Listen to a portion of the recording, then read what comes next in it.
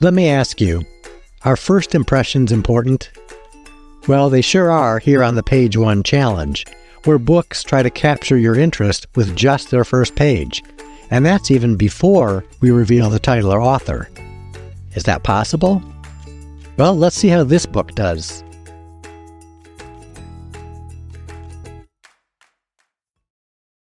Page 1.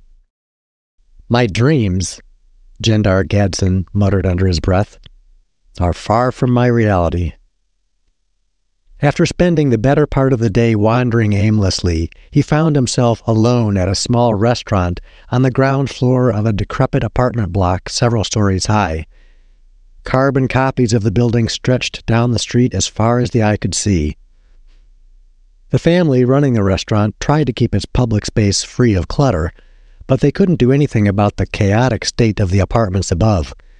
Clothing, food, and random household items hung from security screens and balconies, obscuring most of the building's pitted Duracrete exterior walls. He sat at one of the outdoor tables and stared down into the tall, thin glass containing a now lukewarm concoction he'd been sipping for some time. The drink had an unusual taste. The server had recommended it to him when he told her that he was feeling drained. She said it would do him good as the day was unusually warm. Gendar balked at the idea of a hot drink on such a sunny day, but the server insisted that hot beverages helped one better cope with the heat. Hot drinks bring your body into better balance with the environment, she told him as if talking to a small child.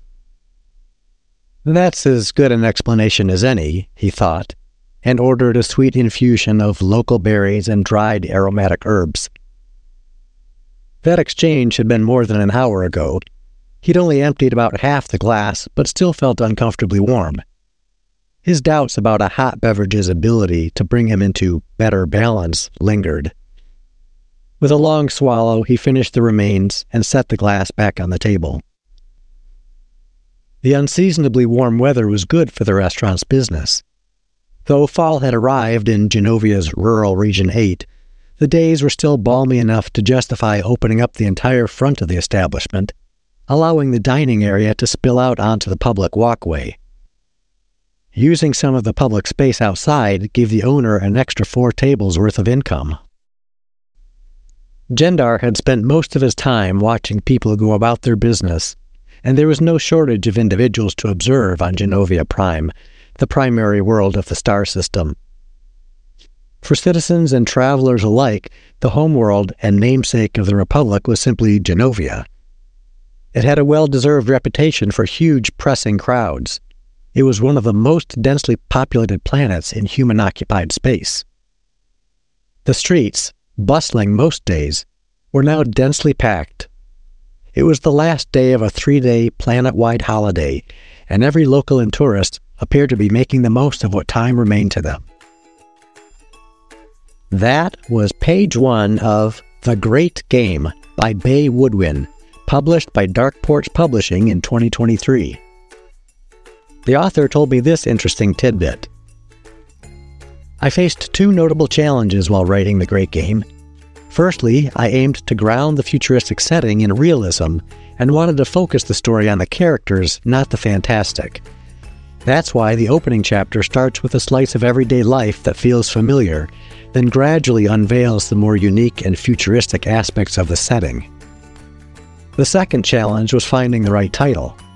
It clicked into place just before publication and was suggested by my editor.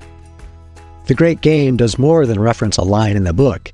It also nods to the 19th century rivalry between the British and Russian empires, mirroring the strategic interstellar intrigue in my story. It was a great idea and explains why editors get paid the big bucks. In the episode notes, you'll find links to this book on Amazon and to the author's Goodreads page.